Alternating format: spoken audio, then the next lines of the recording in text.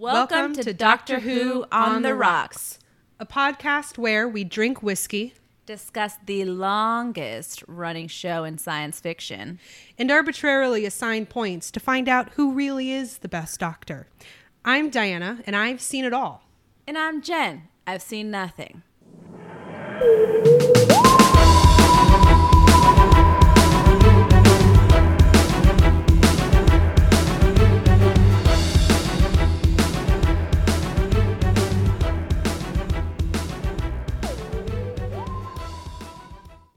This week's story is The Savages. But first, let's get down on some whiskey of the week, y'all. Woohoo! Rodeo inspired. Yeehaw!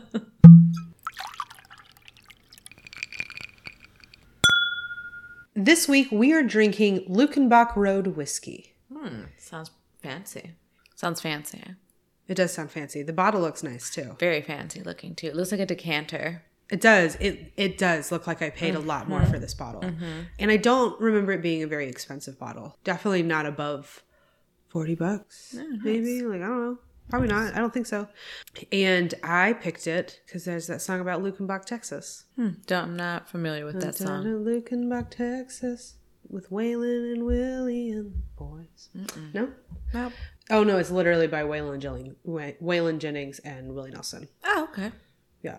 Cool. So this is from there? From Luckenbach. Or was it bottled there? So this is from Luckenbach. Okay. So that was something I was excited about. So I pulled up, first of all, you know that we've kind of discussed the fact that I'm kind of into how they brand their shit. That one had horrible marketing. Very bad. Very, very bad. They got an F from Professor Diana's marketing course, of which I have a bachelor's in biology. Yes. But with this one, we've already talked about how the bottle looks cool. Like, it's got that raised, like, it's like a bespoke glass bottle for them. Yeah. And I will judge a bitch on a website, right?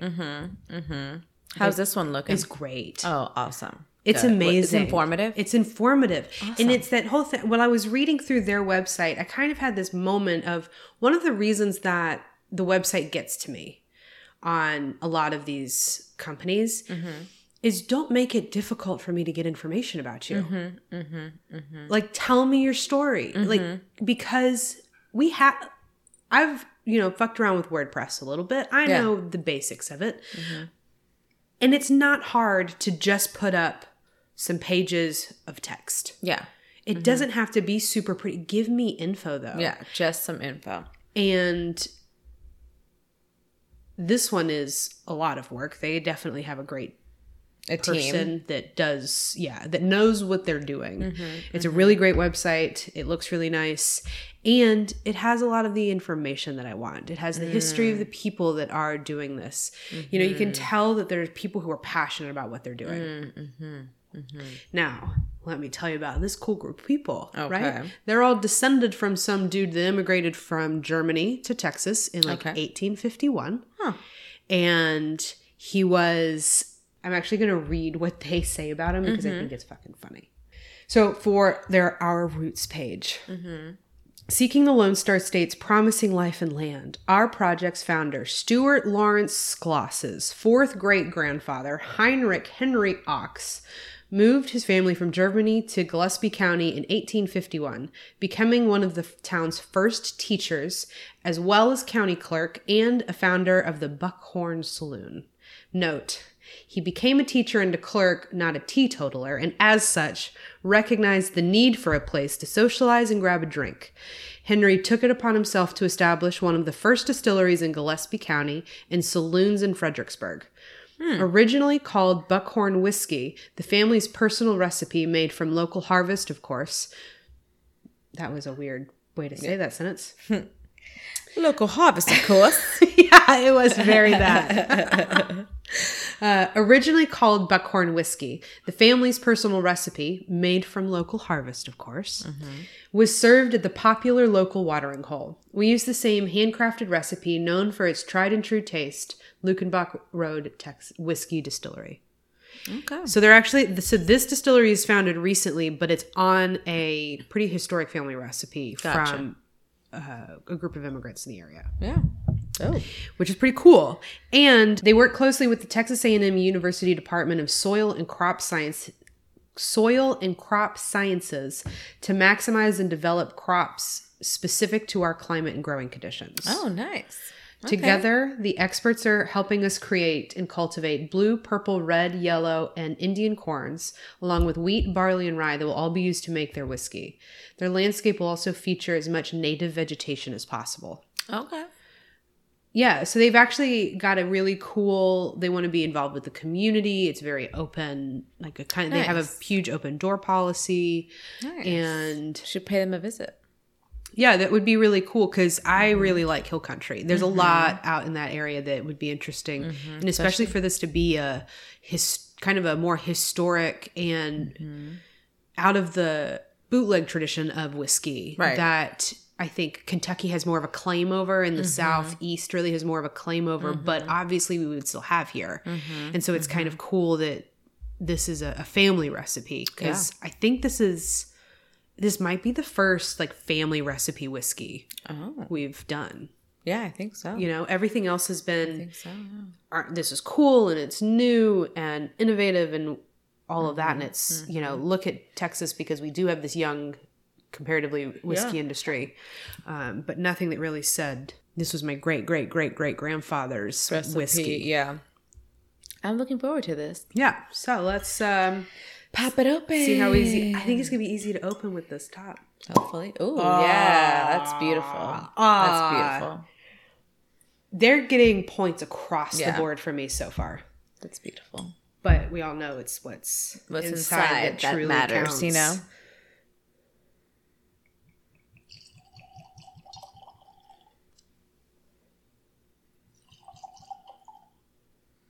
It's a big pour.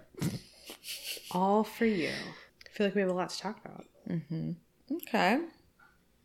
Smells nice. Nose hairs are here. It smells like a whiskey. little soft, you know? Like soft whiskey. Look at us. It smells like soft whiskey. You know?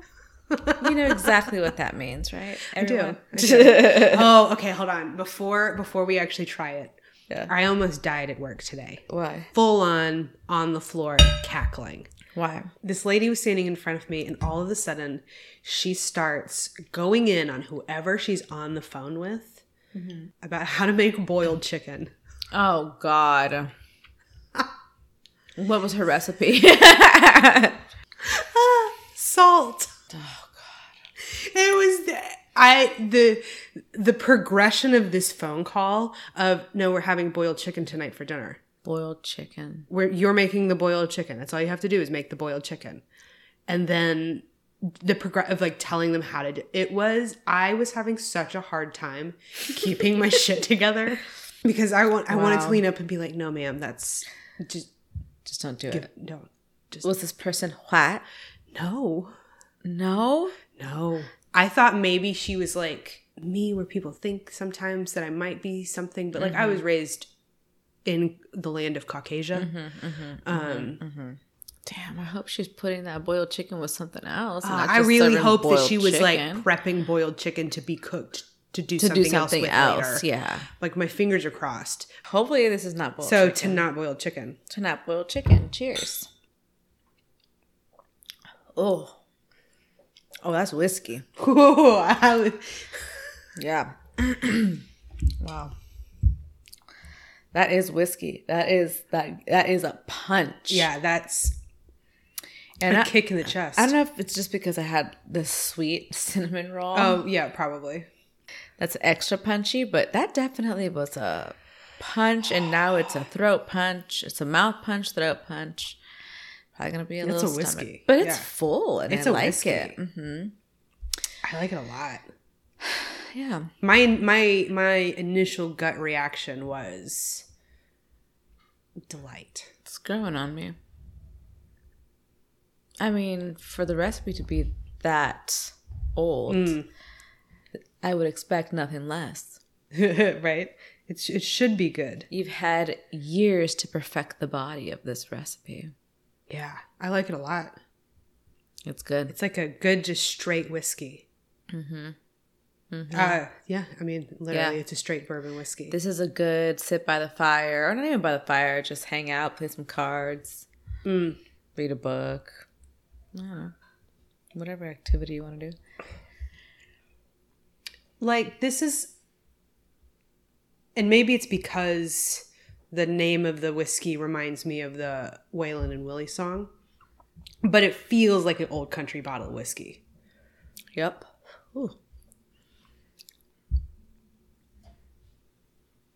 You know, it definitely feels like what Waylon was singing, you know.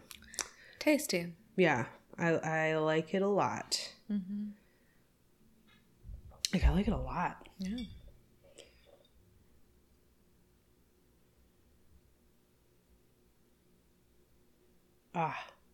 Distilled in Indiana. Okay, so you liked it, I liked it, but what are we going to rank it? I would say for me 7.8. Wow. Yeah. That's lower than I thought it was going to be. Because I like it, appreciate the full body, but I also don't always like to get punched in the face. That's fair. So that's going to take down some points for me. Yeah. But everything else is pretty good. I almost want to give it an 8, but it's not quite there yet. Because of the punchiness, I think, for me. I'm fully giving it an 8.9. Yeah, you like the fuck I you like punch. I like a good super punch, but it's also for like a straight bourbon. It's got just enough like the combination of the character punch, because we've been having like a lot of these like straight bourbons that just weren't that great. Yeah, they were just middle of the road. I won't say necessarily boiled chicken, but they were a grade above. They were doing the job, but nothing. I wasn't really excited, but this is a good. That's a good one. Yeah, it's a good one. Do you want to try it on the rocks? I do.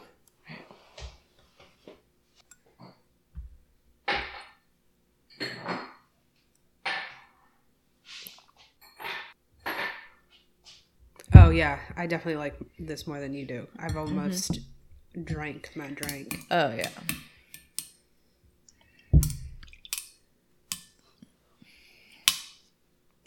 I love it crack.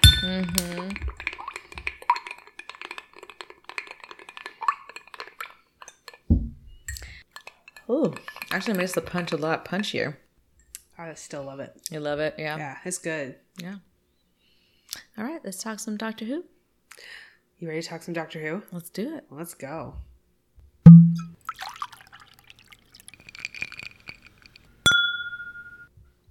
This week, we're discussing The Savages. It ran from May 28th to June 18th of 1966. The things that happened during the run. May 26th is the day of the photo where the Buddha set himself on fire in Hue in Vietnam. But in positive news, Guyana was granted, in heavy quotation marks, independence from the UK. Okay. June 10th, Janis Joplin has her very first concert. Okay.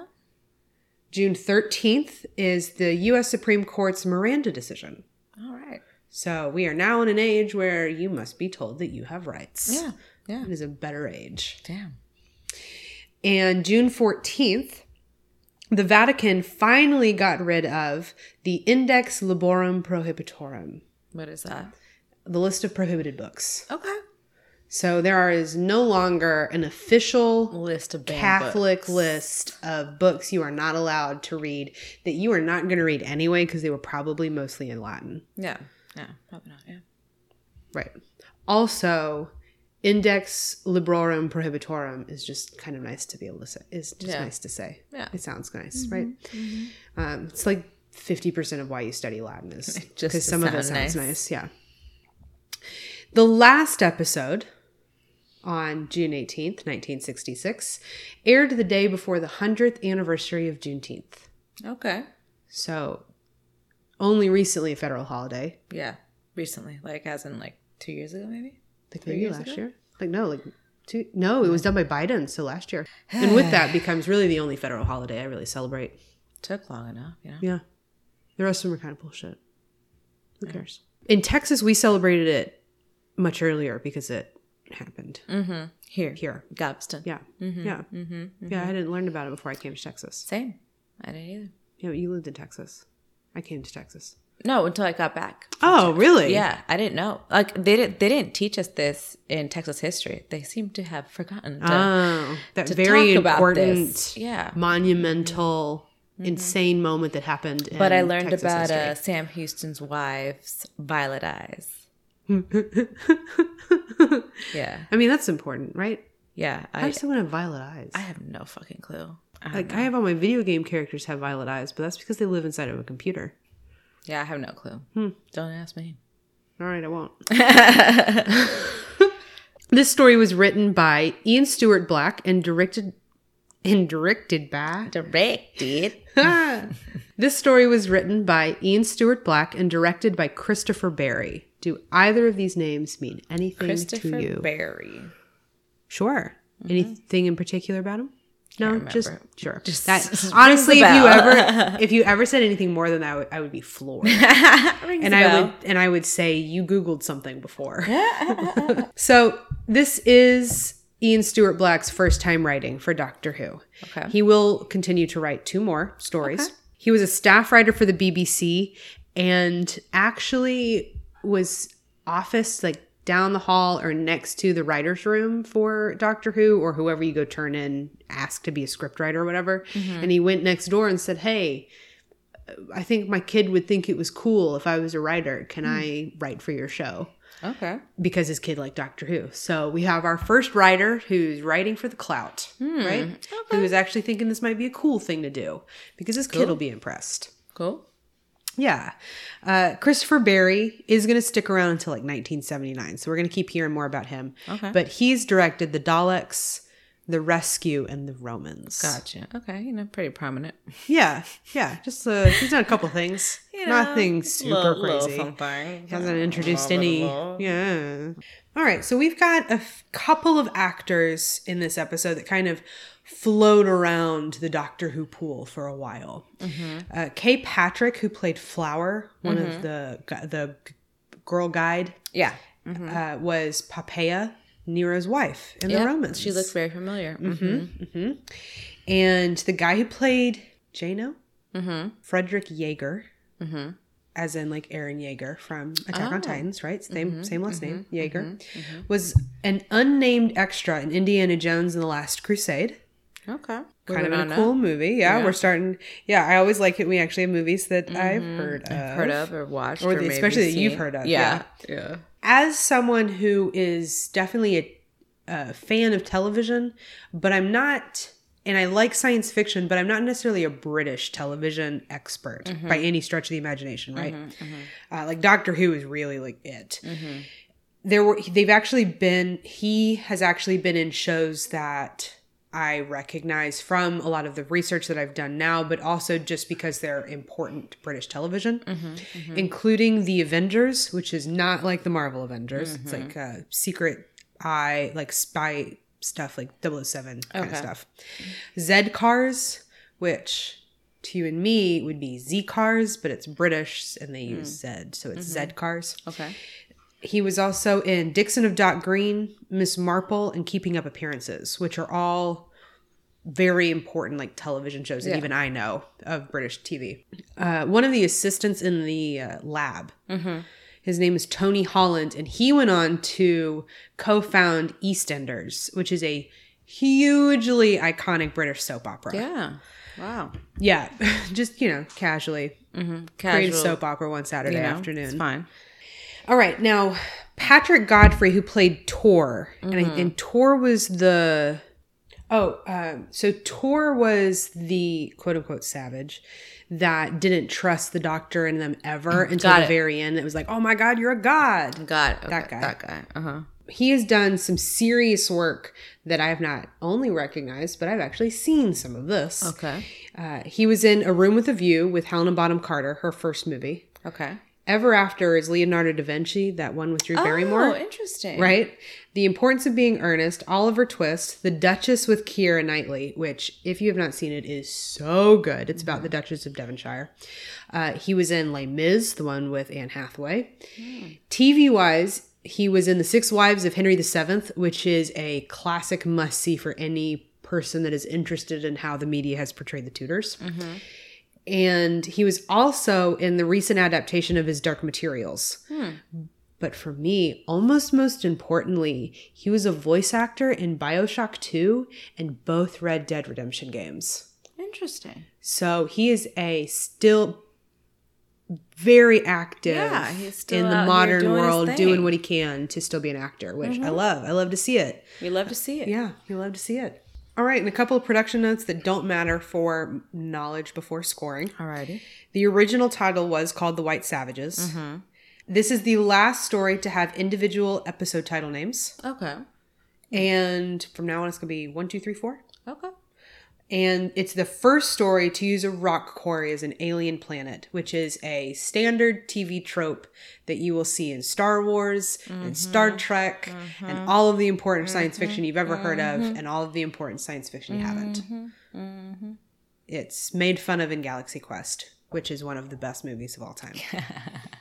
You will probably find it much funnier after watching some science fiction. Yeah.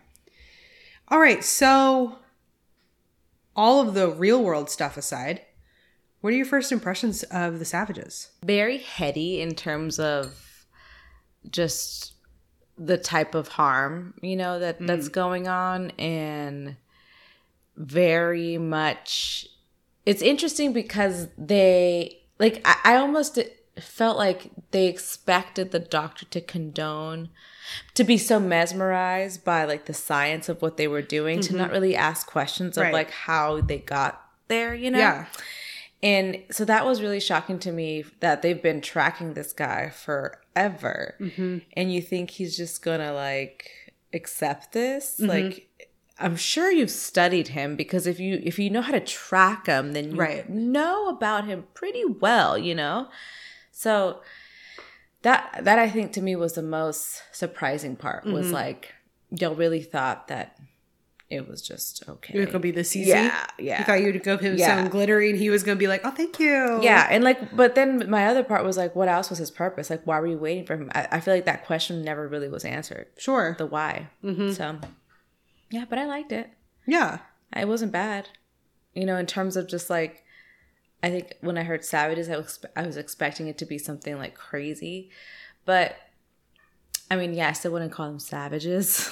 There's an issue with just calling people savages. No, the word savages is not a good word in the modern vernacular. No.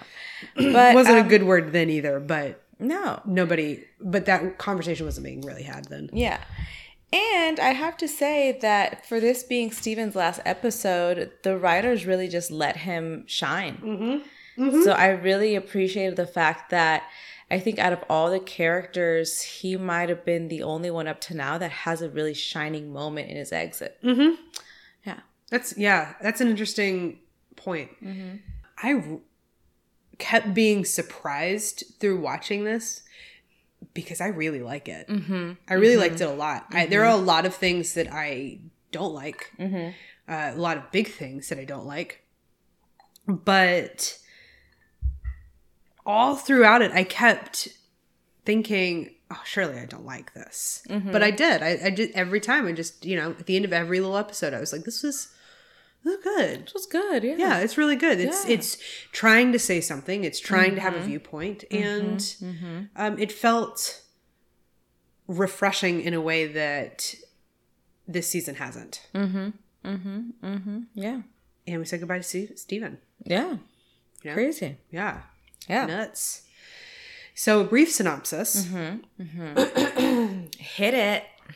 The TARDIS gang are welcomed into a lovely, perfect city where you're allowed to do whatever you want. except for what you absolutely are not allowed to do. Where they get split up and then learn about the Faustian bargain these quote-unquote civilized people have made. One revolution later, and everyone has somehow come to the conclusion that Steven is the only man in the universe that can help our group of humans coexist. Mm-hmm. Yeah, pretty much. Yeah, that was what we watched. Yep. That was it. The end, right? Yeah. We can go home. Yeah. Bye. Bye. See you later. See you next week. 2 weeks. No, of course not. This time, nope. Where I'm just going to use all sorts of conjunctions that don't work at all. Mm-hmm. Let's get into the TARDIS points. Yeah.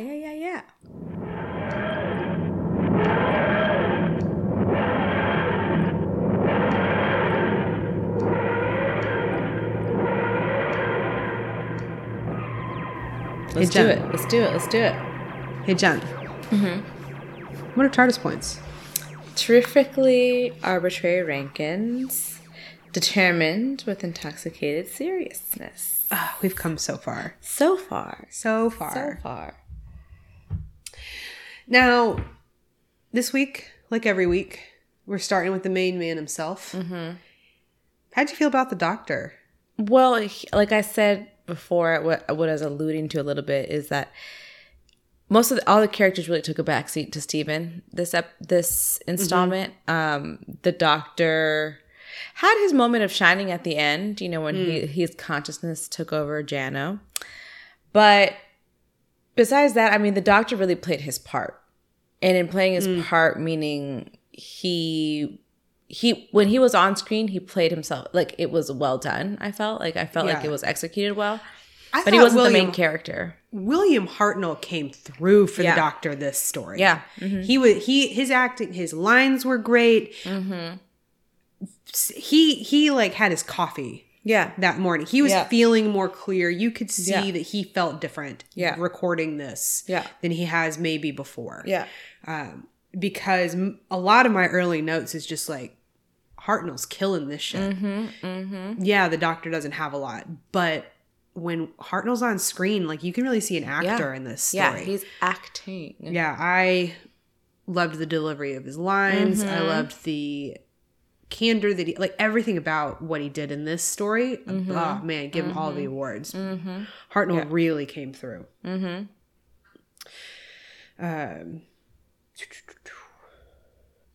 Anything else for you? No, you don't have any. No, I really enjoyed him. Yeah. Like I said before, although he wasn't on screen as much, I enjoyed him when he was.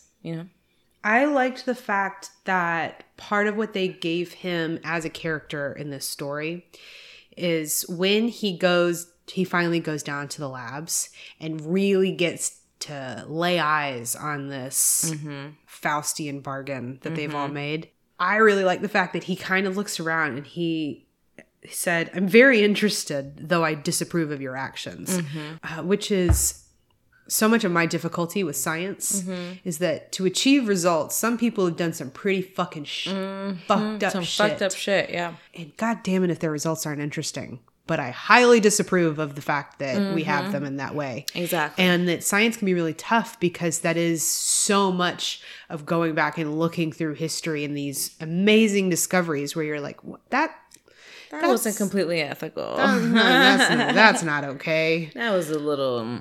That's sus. I'm real glad we have this. Like, I don't know what we'd do without this, but I'm less than enthused about how we got it. Mm-hmm. So I really did like that they kind of put that kind of fight of someone who is scientifically invested in the world. I like that they put that in for him because I think that somebody in that realm definitely understands what it's like to be more academically based through lines like that, which I appreciated. And I really loved the fact that in our last moments with the Doctor and Steven, and everybody's like, well, what if, Steven could be the only man. And the Doctor, the only man in the universe. It is definitely Steven. You must have, no, he does not take him now. No, we don't him now. We don't have anything important going on. Nope. Steven is, of course, no. Steven's okay. Just they need you. You're the only man in the universe. You heard him. / get off my goddamn ship. Bye. I liked that to the end, the Doctor and Steven just never got on. Yeah. They tolerated each other just fine there in some of those middle bits, but they really just irritated each other. Yeah. And it showed. But hey, to the end, and I love that. Hey. I like that they're not just making these people friends buddy all the time just because they're being kidnapped. You know. Not everyone's friends with their kidnappers. Enid and Barbara were eventually. Yeah. Dodo loves hers. Yeah. So, what do you give Kidnapper Extraordinaire? Dare I say I give him a 7.9. Ooh. Yeah, not quite an 8 because he wasn't so much a main character, so I don't want to have him like outshine other people. But 7.9 because he was right there. Like he really shone through and for his character for the moments that he was on screen. Yeah, I give him an 8. So I'm right there with you. I really like the fact that while Dodo and Steven are having their adventure, that the Doctor comes to the same conclusion through a conversation. It's rare that we get examples of the Doctor being able to process real time. And, they do that stupid shit, like have him like solve a trilogic puzzle that is not difficult to try and show that he's this like amazingly smart and without even showing the conversation he's having. They don't even have Hartnell on the screen very much. But the implication of this conversation immediately makes the Doctor seem more put together and more with it than we've had in a while. And so I like a with it Doctor. Yeah. So he gets that 8. Yeah. Okay, so that leads us to the man of the hour. How do we feel about Steven's swan song? I really enjoyed him. Right? I really enjoyed him. Where was this guy? Where was this guy this whole time? Yeah. I'm just like, damn. Yeah, no, he was great. He was like, he stood up for what he believed in. We have seen before. We have seen, but it just, he just kept it. He's consistent. Yeah. He brought in his knowledge, from his time period to try to help the folks that were being sucked. Their energy was getting sucked. The victims of the energy vampires, I should say. Yeah. Because literally that's what they are. Yeah. Yeah, I have nothing but great things to say about Steven. I've been hating on him all season, but he really showed out for this one. Yeah, and I think that part of that is because we kept having him in these stories where the whole point of Steven was to like not know things. He didn't know what he was doing because it was France and the massacre. So you need to stay here and not move. And the problem is that you moved and you don't know what you're doing. He looks like an idiot compared to Sarah Kingdom. He looks like an idiot compared to Vicky. They bring Dodo in, and Dodo's so much more get up and go and oomphy that she makes Steven look like he's sitting around on his hands. And she even does that at the beginning of the episode where she's like, do you wait for the Doctor to tell you what to do all the time? Yep, exactly. And maybe Steven needed to hear that because at some point this man was a pilot. He was a pilot in an intergalactic war that led him to be captured and be a prisoner of war essentially for 2 years. Which we're like, I guess, never going to talk about the trauma that would inflict on a human. Never. That's not important at all. No. That level of isolation for 2 years. No. But like, so at some point he was doing shit. He was like, his backstory is like, while very generic and not a lot of information, what we do know is really badass. Yeah. But then the first thing he does is run back into a fire for his panda. Yeah. And it's been a very slow uptick ever since then. I think it's been an uptick. It's just been very slow moving. It's been super slow. And then this episode, it just went boop and went 2 up. steps forwards, 5 steps back type thing. Yeah. And it really took off this last episode. Yeah, this episode, I could like see where they were going with all of it. They just should have gotten the incline. The arc should have been a little faster. Yeah. We should have gotten there a lot faster. Yeah, no, I appreciated him this episode. I really did. I did too. I really did. I liked him a lot. I have nothing but positive things to say about him. Nothing but positive things. Yeah. Wow. Yeah, it's crazy. Conversely to the doctor, I did like that, again, when it's time for him to go, he does kind of want to stay. Yeah. He's like, but don't we have like, more adventures? No, we don't. No, we don't. No. This You are this is needed where here. You stay. And to be fair, he's annoying. But to also be fair, Steven has had these flashes of being the moral compass. Mm-hmm. I think that's kind of something you've been talking about the last couple of stories, is that he has a very strong sense of what's right and wrong. Definitely. Now, should you lead a government just by what you feel in your Absolutely heart? Not. No, that is not a good basis for a system of government. But if that's what their parameters are, Steven's not an awful choice. No, and he has a moral compass. Yeah. Like, he understands right from wrong, and he is going to try to fight to get, his point across. So, yeah, I think he was a good choice in that sense. I do too. Yeah, I do too. So, yeah, go Steven. Go Steven. I can't. Now, you have nothing but nice things to say about him. So, what do you score him? Today, I'm going to score him an 8.8. Ooh, 8.8? Yeah. Wow. I really liked his... I felt like this was such a stark difference from everything else. I actually enjoyed watching him. For him to be the center character... Yeah. Like, for the doctor to be a secondary character to Steven. Yeah. And for me to actually not be annoyed about it and really appreciate and watch him. Yeah. No, for sure. No, I'll give you that. Because even thinking Pull about... up some more whiskey. Because even thinking about our history of the main male lead, I don't even know very many, like, Ian episodes that you ever said that about. No. He definitely was more of a dick. No, Steven had his arc.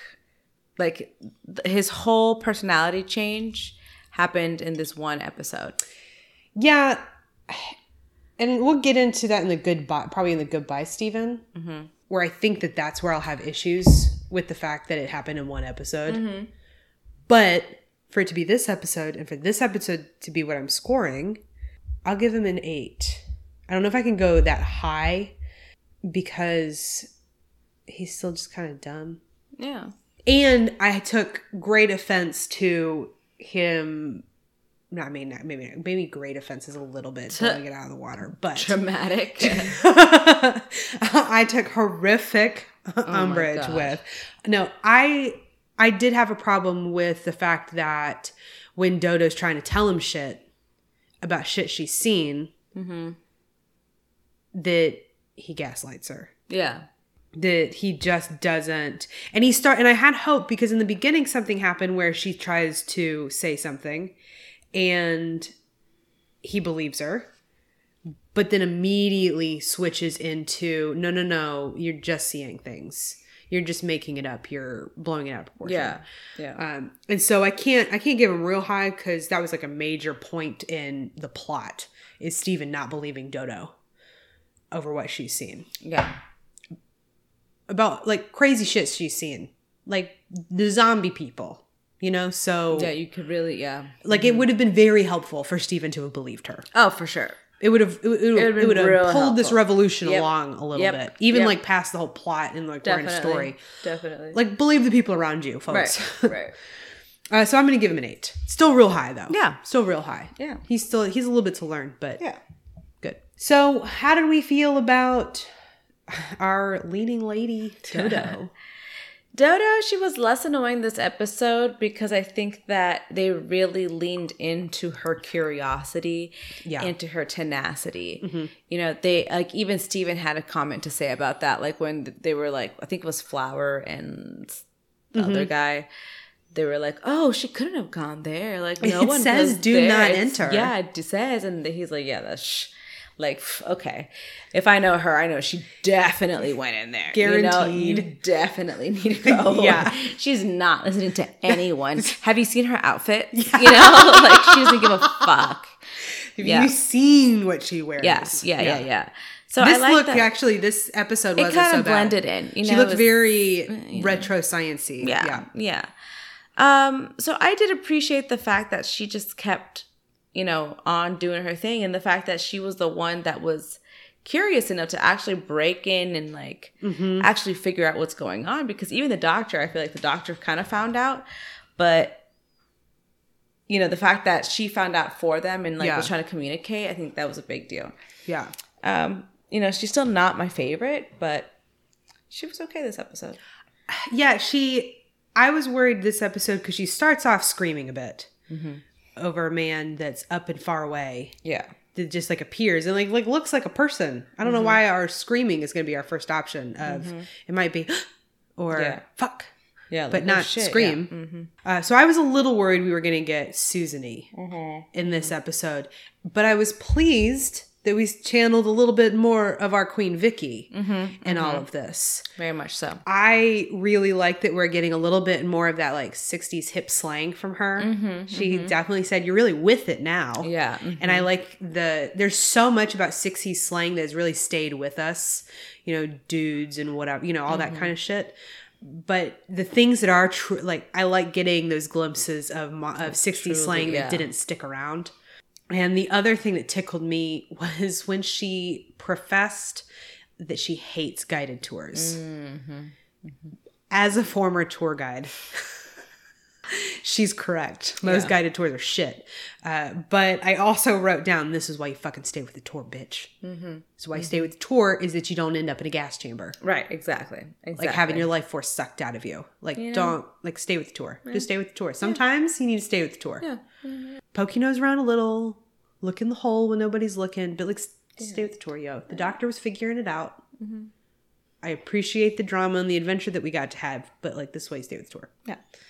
This is why the doctor pulls people, though, that don't stay with the tour. So I appreciate that she is a person that doesn't stay with the tour. But stay with the tour, folks. Yeah. We know what we're doing.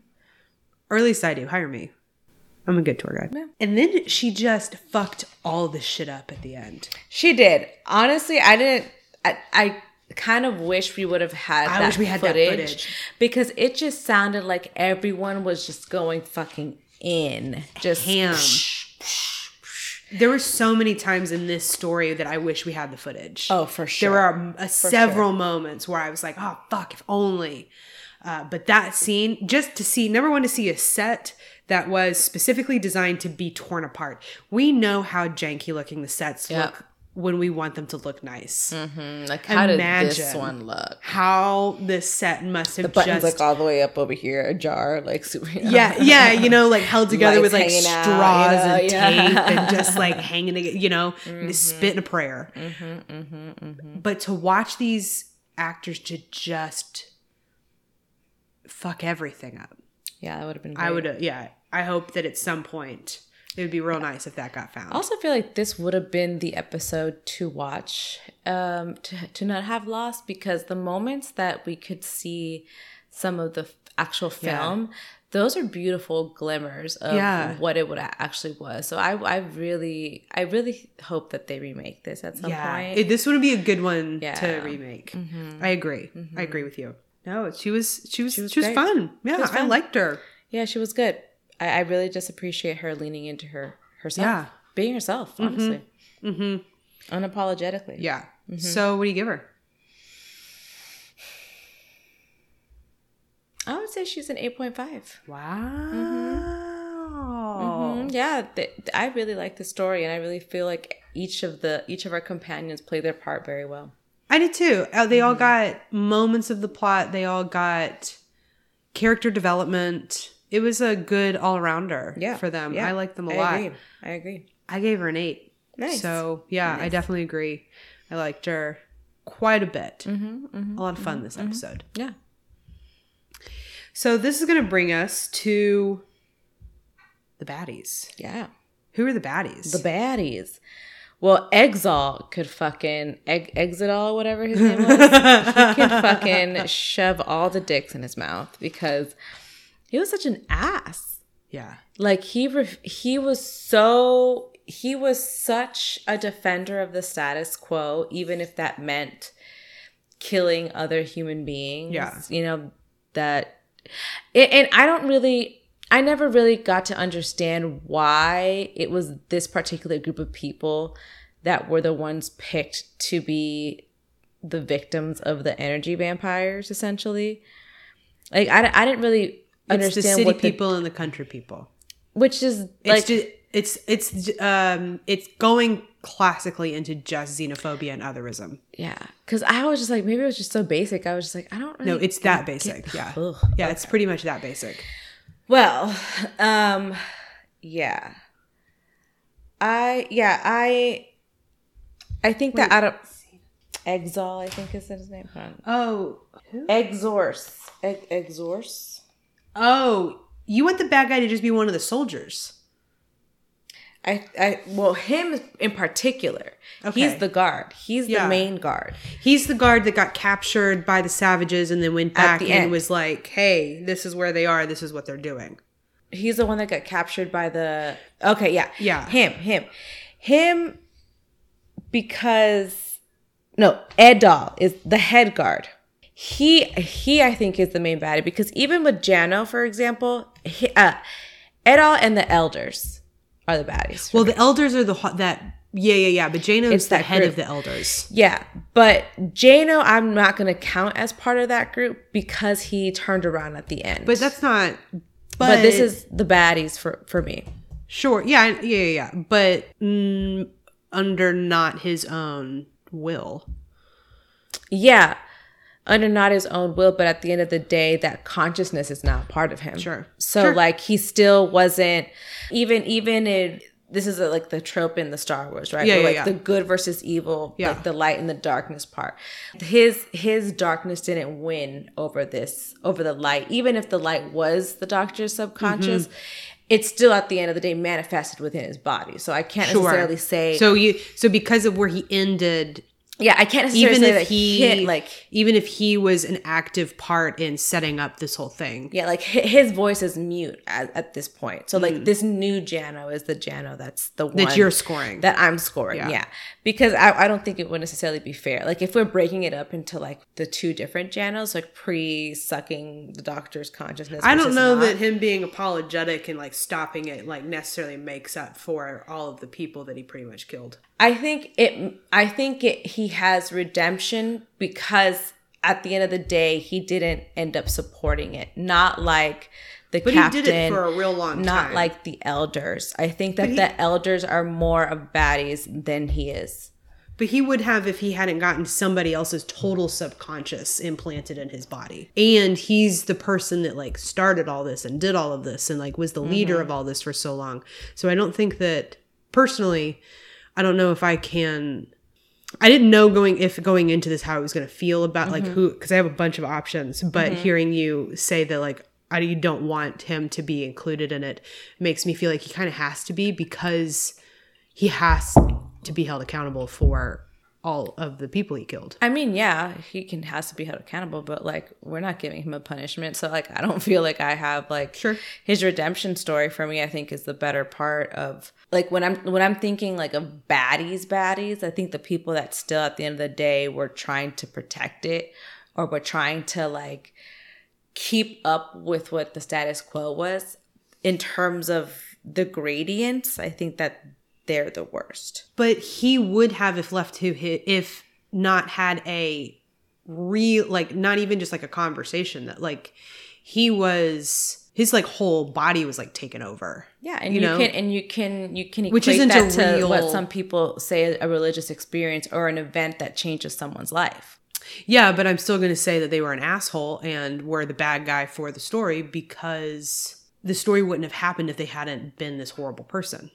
Like all of what we were seeing at the beginning was Jano basically being like, no, but I'm the good guy. I'm doing all the good things, like having no clue. And all of the people around him were following his lead. And so all of a sudden when he turned, there wasn't like any kind of space for no one had a conversation with them. Nobody had anything. They were just like, oh, he's gone crazy because all of a sudden he's completely opposite from this paradise that they've given us. And they bought into, they were all brainwashed by him. So I feel like I can't blame them, especially not especially, but like including the soldiers, because they were all brainwashed by the system that he created. Mm-hmm. So just because he has a change of heart at the end doesn't mean for me that he's not the bad guy, because he's responsible for it all. Mm-hmm. So one of the things that I did find impressive about our actor that was willing to be in blackface was he did a really good job at channeling Hartnell.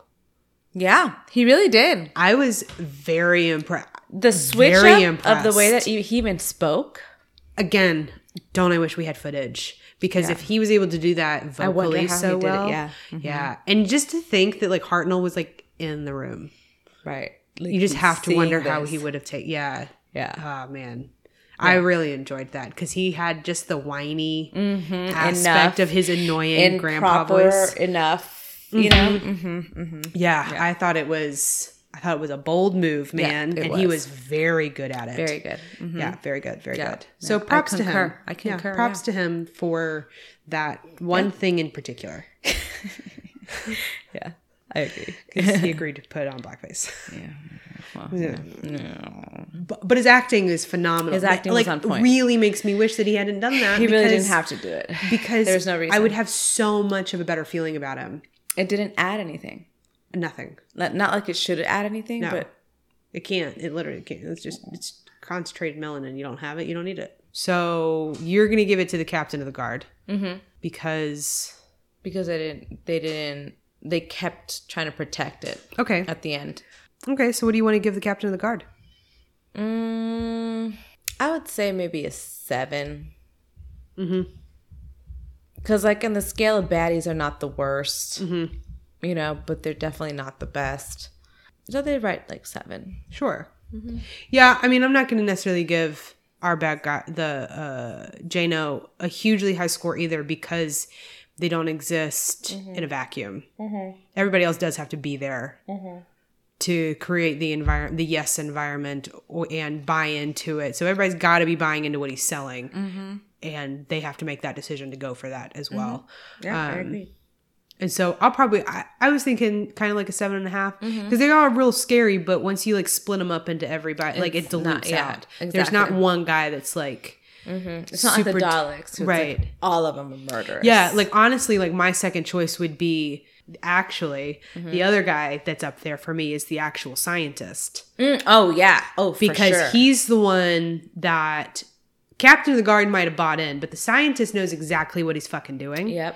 This is kind of that whole thing where in the scientist and capitalist guy, you know, he didn't know what he was doing up until the end and someone got murdered and then he turned into a bad guy. This guy's been a bad guy from the beginning. Oh yeah, because he knows. He knows damn exactly well what they're doing. This is nothing is greater than scientific advancement. Yeah.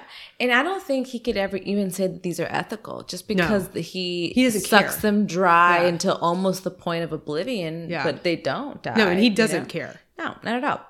Even like that's evident when he was talking about the doctor and like how he was like, Jenna was like, no, but do it. And he's like, but, okay. I think maybe that's why I can't give I'm going to switch it over to the scientist. It's why I can't give Jano super high because Jano, the scientists are because Jano clearly is part of the people saying, I mean, but don't kill them. Yeah. We're going to do all this horrible shit, but we're going to assuage our guilt by not killing them. And the scientist is like, the only reason I'm going to agree to this is because then I can reharvest them later. So it's really still in his self-interest and all of that. So I'm switching over to the scientist, and he's scary as fuck. So I'm going to give him a 9. Yeah, I think I'm going to switch over to the scientist as well. Yeah, I think a 9's up there too. Yeah. Yeah, the scientist was scary. Yeah. Yeah, I kind of forgot about him almost, but then... Yeah, no, you're right. Yeah, every minute of it. He gave me very much Scientist of the Holocaust vibes. I wrote several times in my notes, Nazi scientists. Very much that. Yeah. The doctor even compares them to Daleks, and Daleks are Nazis. Yep, exactly. Yeah, so, yeah, I definitely... Yeah. I'm glad we came to that. To that realization. Yeah. Because I totally forgot about him. Definitely the scientist. You know, yeah. 9s all around. What an asshole. For sure. Yeah. Yeah. So that's going to lead us into the story score. We both said earlier that we liked the story. Yeah. Any further comments on different aspects of it? Things that you liked in particular? Well, I didn't particularly like the framing of savages and just like the use, not even just against like a particular group of people, but just the use of savages to describe human beings. I'm particularly bothered by the words savages and civilized. Mm-hmm. It's just very off-putting, because it's under, civilized to who? Savages to what? Right. Right. Everyone can be savages, as we saw here. You know, everyone has the capacity to be savages. Yeah. Savages in the sense of like, maybe you're not as advanced, your society is as an advanced as someone else, and other people deem you that way. Yeah. Or because of whatever other reason. Right. Usually racism. Yeah, usually. So I appreciated the juxtaposition and turning it on its head of like the word savages and really just, I don't know if they did this on purpose or if it's just because that's just how they wanted to refer to them. But like, I think just the constantly calling them savages and it in the moments where the people from the city were doing some of the most horrendous things and still calling them savages, I think that was to me very, I liked that they drove that point and really just turned everything on its head in that sense. It gave everything a double meaning. So I think that's why I say that this one was a lot more heady because this one really had a play on morality, but it didn't really just slap you in the face with it. It was more like, let me just show you how this plays out, you know? So I appreciated that. Yeah. Yeah. I like a good, it's not a morality play. It's a play with morals. And I like the subtle difference in the two. I was really, I've always been I always get real pressed about the word civilized because it's always, I've hardly ever encountered it when someone's using it seriously without a conversation about the word that hasn't been racist in terms of like studying history. Like it's just, it's always bothersome for me. And I really will always immediately start taking anything written by a person who uses it seriously with like buckets of salt because you don't have a clear view of how important words can be. And if we're going to talk about history, you got to have a clear view about how important words can be. Otherwise, you're missing the point. I also love the trope of a Faustian bargain.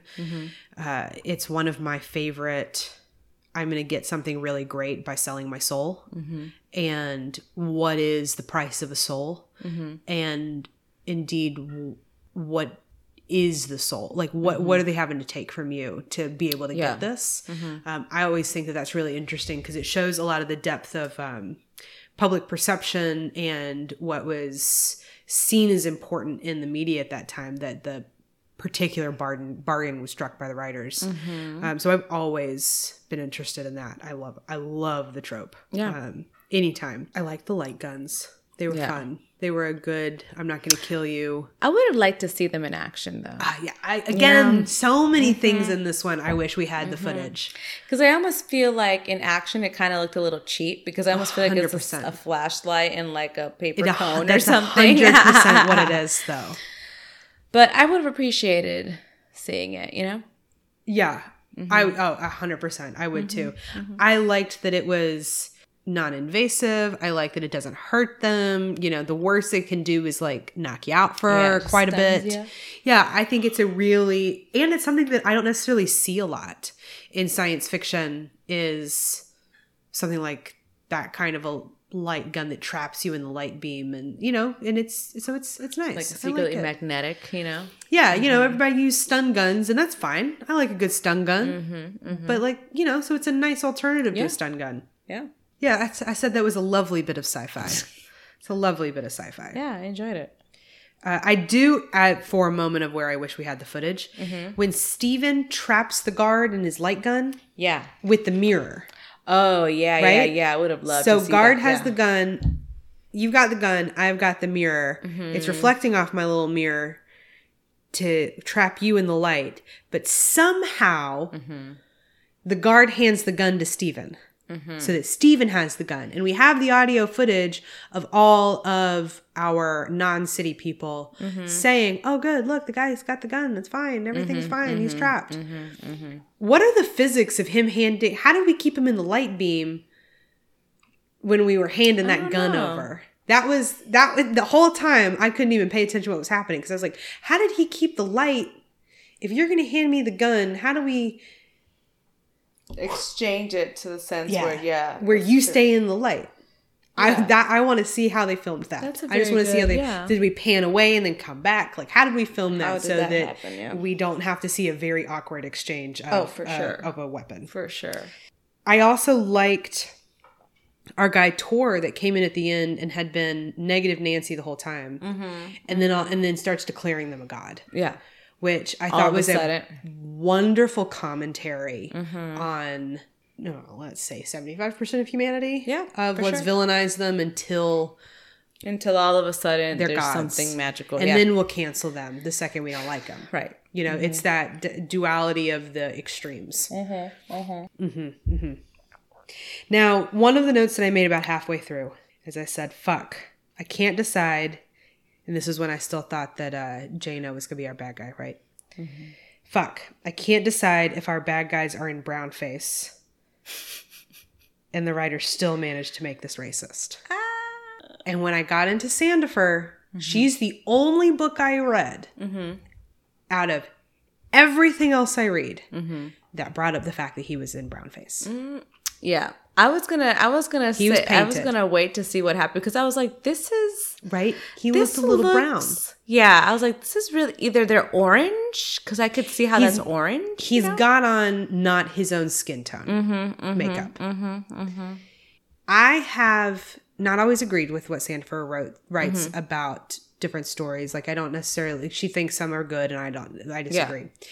This is one of the very few times that I really take umbrage with one of her comments, and so I felt like you would be interested. Yeah, considering that it's about blackface. Yeah, she says Jano was in blackface, but it's not American style blackface. So that's why you kept the minstrel shows on for 20 years after everything. Well, that's American. That's American style blackface. So she's trying to draw the difference between American style, like minstrel blackface and just wearing a darker skin tone. Like fashion did in the 90s and 2000s, like Tyra did on. Yeah. Because that's not the same thing as minstrel blackface. You see what I'm saying? Like, okay.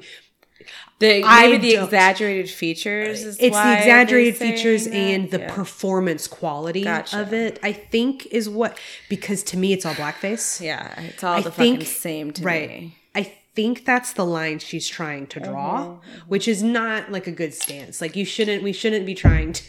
I can see where you're coming from, but I don't agree. But we're not. And I can see that if we're talking about, if the conversation is literally about blackface, where saying that there are different types of blackface is a conversation to be had. Yeah. But when we're trying to talk about the fact that was the dude in blackface and are we going to excuse it? There's no excuse for blackface. Yeah, it's like saying like, oh, he didn't say the N-word with an ER. Right. He said it with an A. It feels very that. So it's the same fucking thing at the end of the day. Something that should not have happened. Especially because she follows it up with the worst thing about, essentially the worst thing, and I wish I had the book in front of me so I could just quote it. The worst that came of the type of blackface that he was doing is it just kept minority actors out of a job. When the depiction of what this character was as the only person of color in the entire cast, which is, in blackface, and to show that, number one, he's the leader of the bad guys, and that it takes an old white man's soul to make him see reason.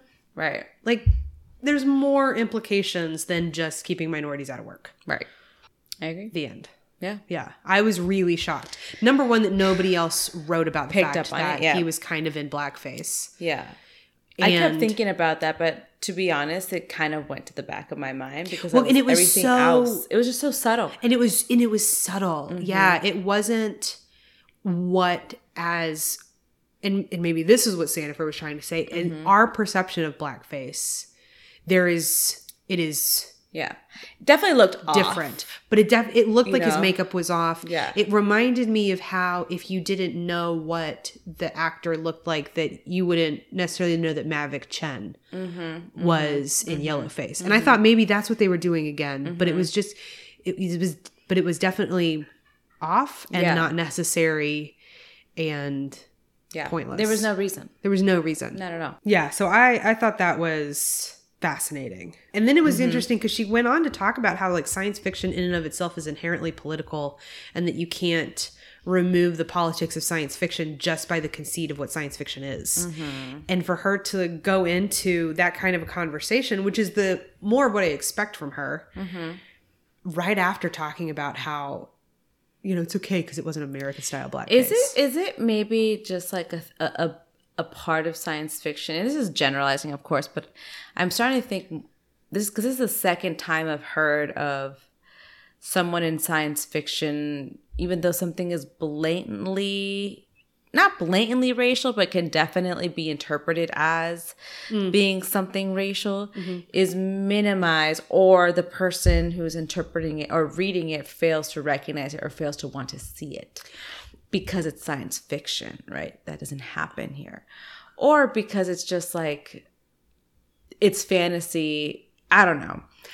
I think the issue is that historically and popularly, in the popular zeitgeist of science fiction, it's real white. And so white people profiting from the system either don't have to deal with it, so they don't acknowledge that it exists, or live in such an isolated bubble that they don't know. And or don't want to acknowledge, or, you know, the whole gambit of reasons. It's why I think that science fiction is one of those spectrums that really does need to be broken into, because it's such a creative space. There's so many ideas that come out of this. You know, there's no arguing that science fiction has completely predicted the world that we live in today. You know, watch an episode of classic Star Trek. Everything in it looks like shitty 1960s science fiction, but showing a 2022 kind of a world just in space.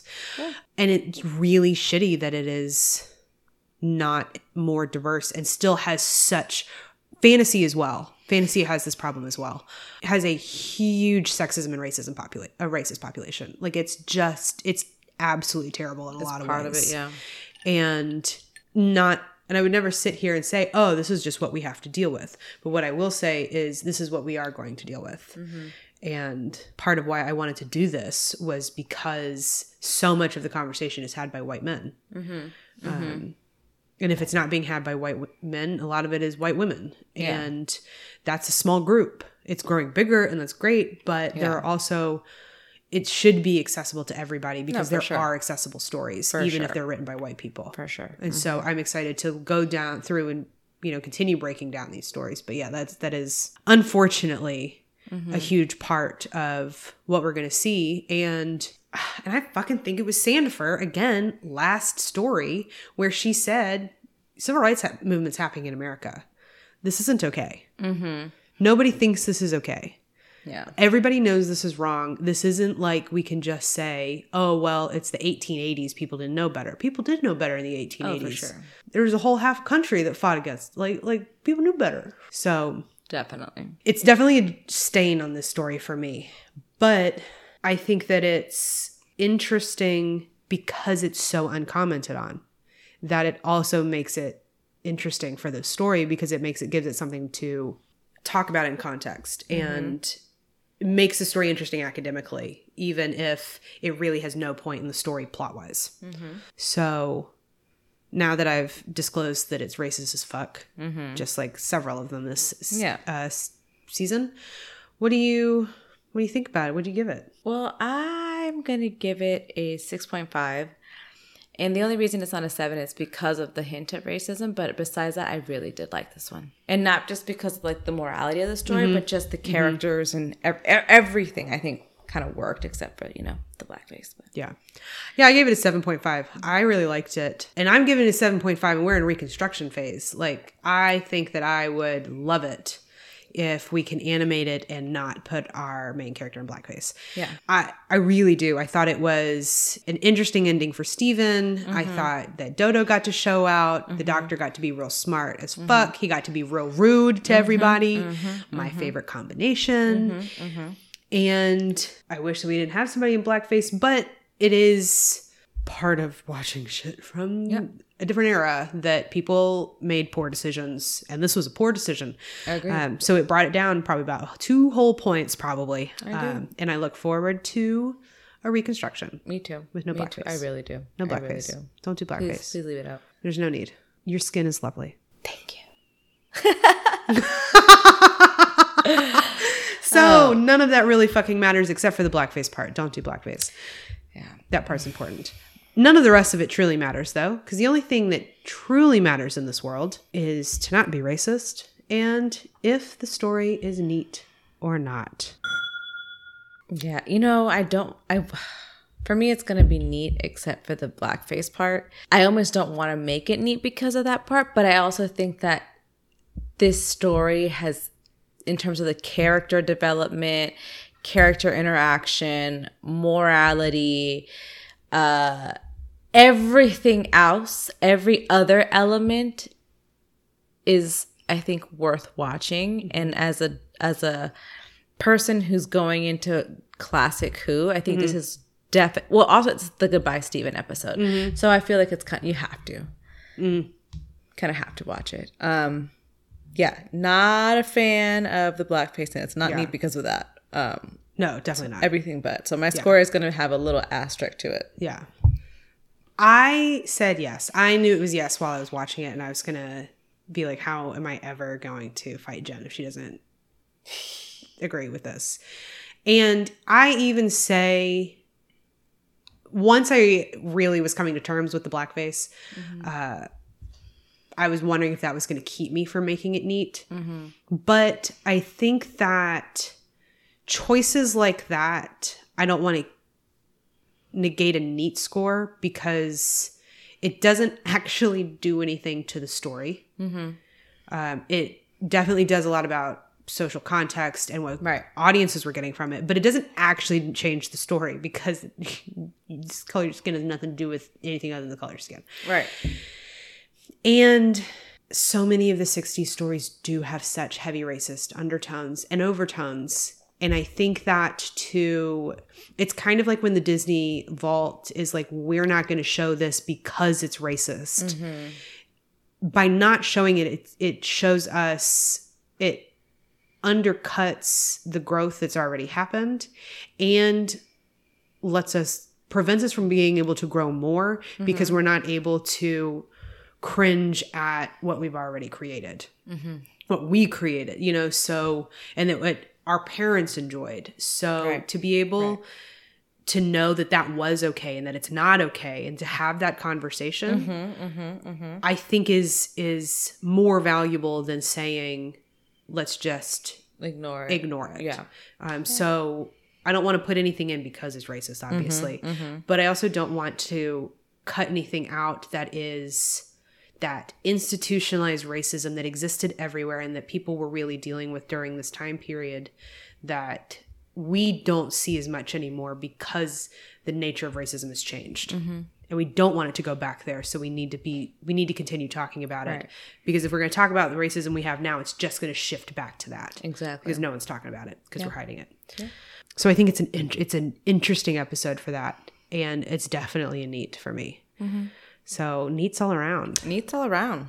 Yeah. We haven't had a neat story in a minute. Yeah. I really like this one. Yeah, I did too. I look forward to the reconstruction. So that's going to be it for this week. Yeah. We have finished up. We have one more full episode left of this season. Dun, dun, dun. And then it's the reunion. No, it's the season wrap up. And the reunion. 10 years. Woo! Yeah, so next week we'll do our all-around Goodbye Steven episode. Yeah. And then it's the last episode of season 3, baby. Yeah. And then we get to try out our new little gifts. Yeah, we have, not that y'all will hear it, but you'll hear about it. And if you follow us on Instagram, you'll see him there. You'll see him there. So check you later, folks. Bye. Bye.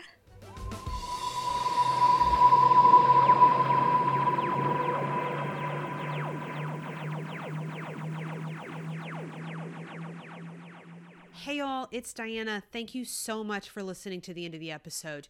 If you want to catch us for another dram, subscribe to get Doctor Who on the Rocks as soon as it's released. And if you think we're neat, please rate and review on iTunes. It really helps us out a lot. You can also check us out at On The Rocks Pod, all underscored, on Instagram. Or if you have comments or concerns or even better, whiskey recommendations, please send them to mediaontherockspod@gmail.com. Thank you so much for listening. It really means a lot to us. We look forward to seeing y'all again in 2 weeks for the next episode and another glass of whiskey. See you next time.